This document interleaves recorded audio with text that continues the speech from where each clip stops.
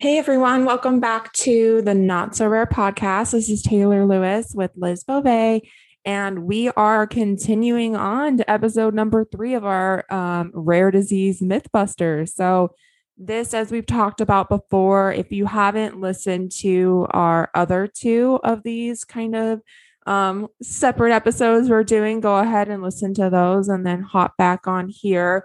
We have been taking this info and kind of expanding on it from a website called The Mighty, and the author of this particular kind of article here is from AD Silva. I would love to probably reach out to her. Like, she sounds like she is right on our page, and I'm just looking forward to kind of getting into things today. So we're going to go on to number 7 through 9 today.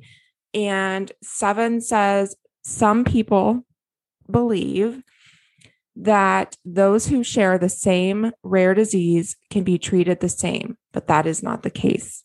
What works for one doesn't work for everyone. And this is from Angie. And wow, Angie, we're with you. Liz, you want to expand on this to start? Sure. And this is something that I probably didn't understand until I needed to understand it. But what we see with our rare disease is that there are several different treatment options. There's different medication doses, there's different therapies that people with our own similar rare disease have. But that doesn't necessarily mean it'll work for me. What Taylor's treatment plan wouldn't work for me. Our bodies act differently. Our disease affects our bodies differently. And I think that that's probably pretty common with rare disease, is that depending on where your rare disease is located, how it impacts you, how widespread it may be, you might need to have a significantly different treatment plan than someone else. So it's something I like to keep in mind when I'm looking at online message boards and posts that people are saying about their treatment, is that something that's working for them doesn't mean it's the right thing for me. And so I know that it's an open conversation with my doctors, but I also try to keep that in mind when I hear people say, oh, this works really great, or no, this doesn't work for me at all. Yeah, and I want to highlight our rare disease patients outside of the United States on this one, because I think that this is one that can be impacted so greatly by access to care. And I want to make sure, like, we're making you guys aware. We know that, like, where you're geographically located, unfortunately, like, there's different outcomes with treatment and different opportunities to gain access to different therapies and different interventions. And, I think this one has been hard for me to, when connecting with some of our peers outside of the US, like, I can't help but feel frustrated when they don't get the access to care that, we're able to in the US. And I think that, like, sometimes it feels they're behind us in a way. And it's like, you want to, like, knowing this disease and, like, knowing what's helpful for you, like, you want to, like, get them on your page and you want to, like, help facilitate that. However, like, I think we do need to understand, though, that that may work for them, that may keep them stable, because everybody is so different and we're not treated the same. I also feel like this might just not be limited to rare disease. Thinking back to my childhood, the medicine I would get when I was sick was different from someone else. I think that what it really is that everyone's bodies react differently to different medications and different treatments. And although non-rare diseases might have more research and more options to choose from, I highly suspect, and I'd love to hear from someone who might have a chronic disease that isn't necessarily considered rare, if this is the case, I highly suspect that your treatment plans might be very different patient to patient as well. Yeah. And what's interesting too, just like from our particular disease, is that I've differed from a lot of people with my particular disease with how much, like, bone involvement I've had for, like, my umbrella disease. And so, like, my treatment's been very different than a lot of people I've talked to, where some people with our disease barely have symptoms, which I think is, like, mind blowing, because unfortunately Liz and I get, like, the oodles and caboodles of symptoms, and we experience a lot. And what we're on can be very different from what other people are on. And that has something to do too, like, when this disease flares in your life. But it's really interesting how different we all are, yet have the same disease. But the same thing goes for like so many other diseases. Like you said, it's not just rare disease. Like that's why there's different stages of cancers. And that's why there's different, variations and spectrums of diseases because, they're all different. I also feel like the more I talk to rare disease patients, a lot of times the treatments are, let's try this treatment, see how it works. Let's go through it. If it's working, great. If we need to supplement it, great. If we need to find something else and move on, we can do that. And I feel like I've seen enough stories of, well, we're going to try this or we're going to try that. And then a lot of that comes down to the fact that it's hard to tell how your body is going to react to some of this medication, to some of this treatment. It's not like there's a lot of patients out there that they can compare you to see this works 85% of the time across all patients that have this. There's only small populations. And then when you get to Taylor's and my age, although we are young women, there's even fewer populations to compare us to. That brings us to our next one, number 8 by Amelia. And it says, people that don't have to live day to day with multiple rare, chronic, and degenerative diseases like I do, don't understand that it's a full-time job, even though I am unable to work. It's a constant battle, juggling multiple doctor's appointments and trying to keep my symptoms under control. So unless they've never walked in my shoes, they have no place to judge me. Amen, Amelia. Wow. Amelia, I feel for you. I am fortunate that I am able to still work. I'm also very fortunate that I work remotely. When my disease started flaring, that wasn't the case. It was pre-COVID times at that point, and we were in the office a lot. But at that point, I didn't have strong treatment plans. I didn't have a consistent doctor I was going to. So that although there were medical appointments and calls that I would have to make, they weren't as extensive as they seem to be in the past year or so. I think being able to have a flexible work arrangement, such as working remotely or working when I can and getting my hours in, has really helped me be able to keep my job. I'm someone who's very driven to her career. I have multiple degrees. I've worked in jobs that have taken a lot of time and energy, and I just don't know how anyone can have a rare disease and have a career like that without being able to have some sort of flexibility.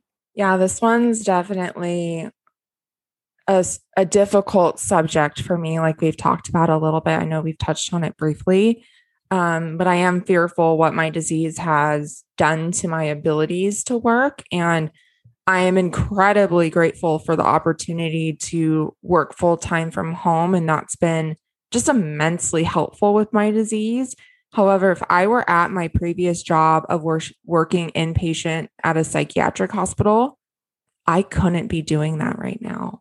And I know that. I know where my disease is now, that would no longer be able to be a thing. And I think if one good thing has come out of this pandemic, it's the way that we've shifted our work to be able to work from home and to be able to be remote and focus on our health, because it has helped me so much balance like how I'm doing. If my back is like hurting super bad one day, which it normally is, like this past week, if I have like 5 minutes, I'll just lay down really quick. Like if my work is done where I need it to be, I'll just lay down for 5 minutes and then kind of be able to recuperate for my next client. And I think this is day by day, because I don't know what this is going to look like in the future. Like I said, I'm trying to go back for my PhD to like have more flexibility in the future as like a what if. But there's a lot of people that can't work with these diseases, and I completely understand that. And even the battle of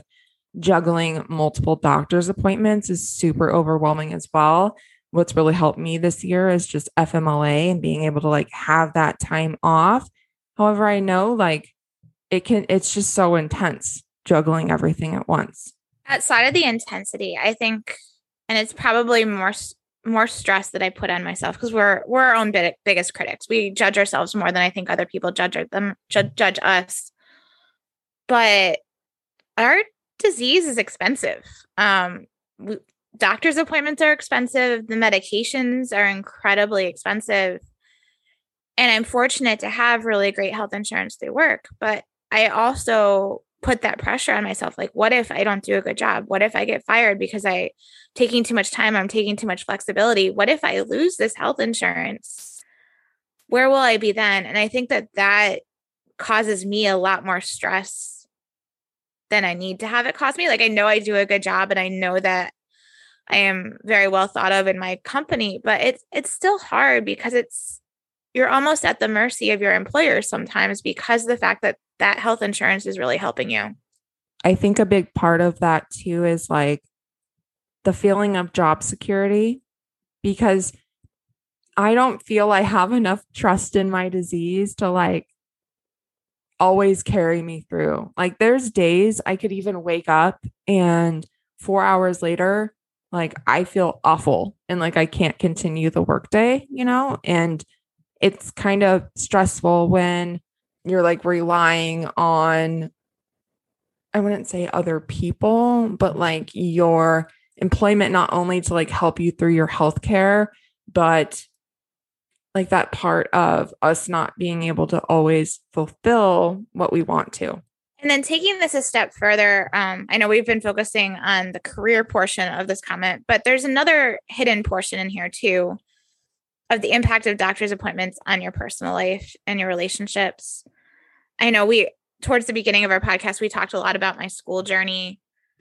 And to be honest, I would tell my groups that I had all these doctor's appointments, and I don't think they actually believed me. I would still be getting messages well into long appointments of being like, Liz, can you update this now? And I just would have to be like, I can't, I'm sorry. And I think it's hard when you haven't officially explained things to people or helped people understand what's going on for them to even take you seriously, because there are so many different changes you need to make. I know at one point in my disease, I had to go to physical therapy for 6 months, and that was 2 evenings a week. And so to juggle the couple hours it is to get to physical therapy, do physical therapy, get home and recover, it's hard because that cuts into a lot each week. Yeah. And that piece of like judgment, I think I like fixated on that for a while. Like I always thought, like other people are going to judge if like,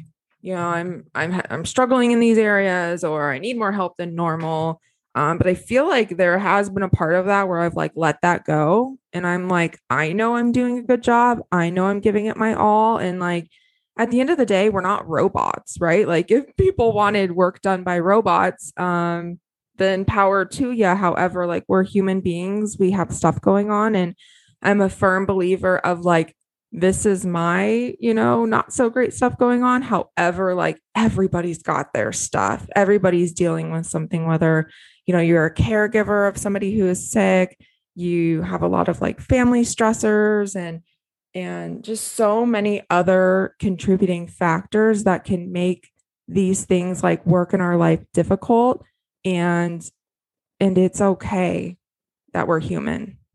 I will say I am very fortunate that I've always been a planner, because if you're not a planner, I don't know how you would be able to manage a lot of this. I'm just thinking back a couple weeks ago was Memorial Day and I had planned to have brunch with friends.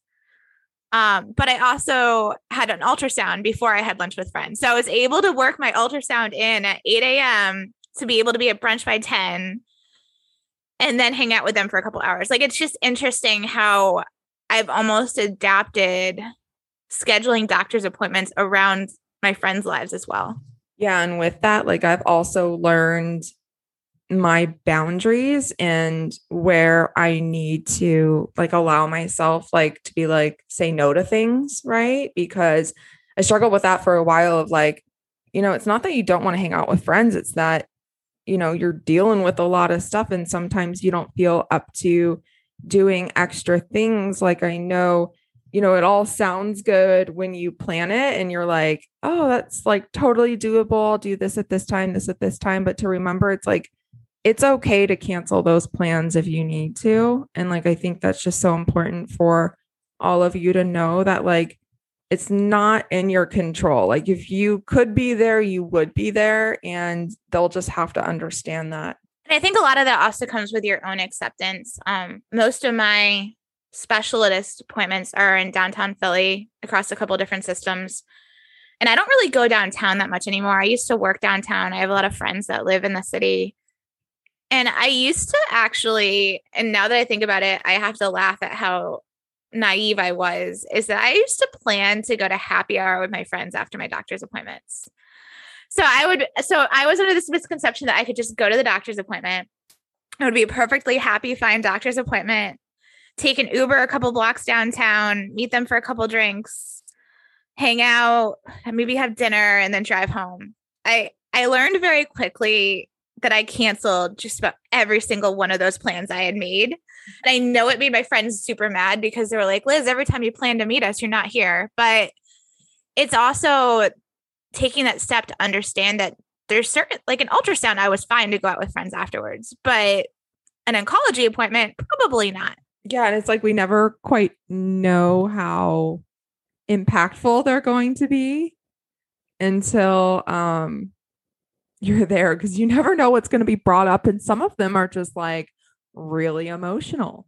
Absolutely. And I mean, there's some that I probably would have been fine going out afterwards, but you never really know how it's going to go. And I think some of that leads to the anxiety that I have before I go into an appointment of, am I going to end up crying today, or are we going to be laughing and hugging at the end of this appointment? So true. You want to lead us into number 9 now? Sure. So the last one that we're going to talk about today was raised by Carol, and hers just resonates with me on so many levels right now. Hers says, it seems to me that folks assume rare diseases are covered, and that's in quotes, by insurance like any other condition. They are surprised to discover that the medicines I need, the treatments, even the doctors, are as rare as hen's teeth and 6 times as expensive. Both Taylor and I have definitely experienced this. I know there's a lot that we probably could have multiple episodes of why we wish our insurance covered things, or we don't have access to things because we don't have a certain diagnosis, even though we're on similar medications. But one thing that's really been hitting me lately is we are on a medication that has been approved by the FDA. So it is possible for us to purchase our medication now through the pharmacy.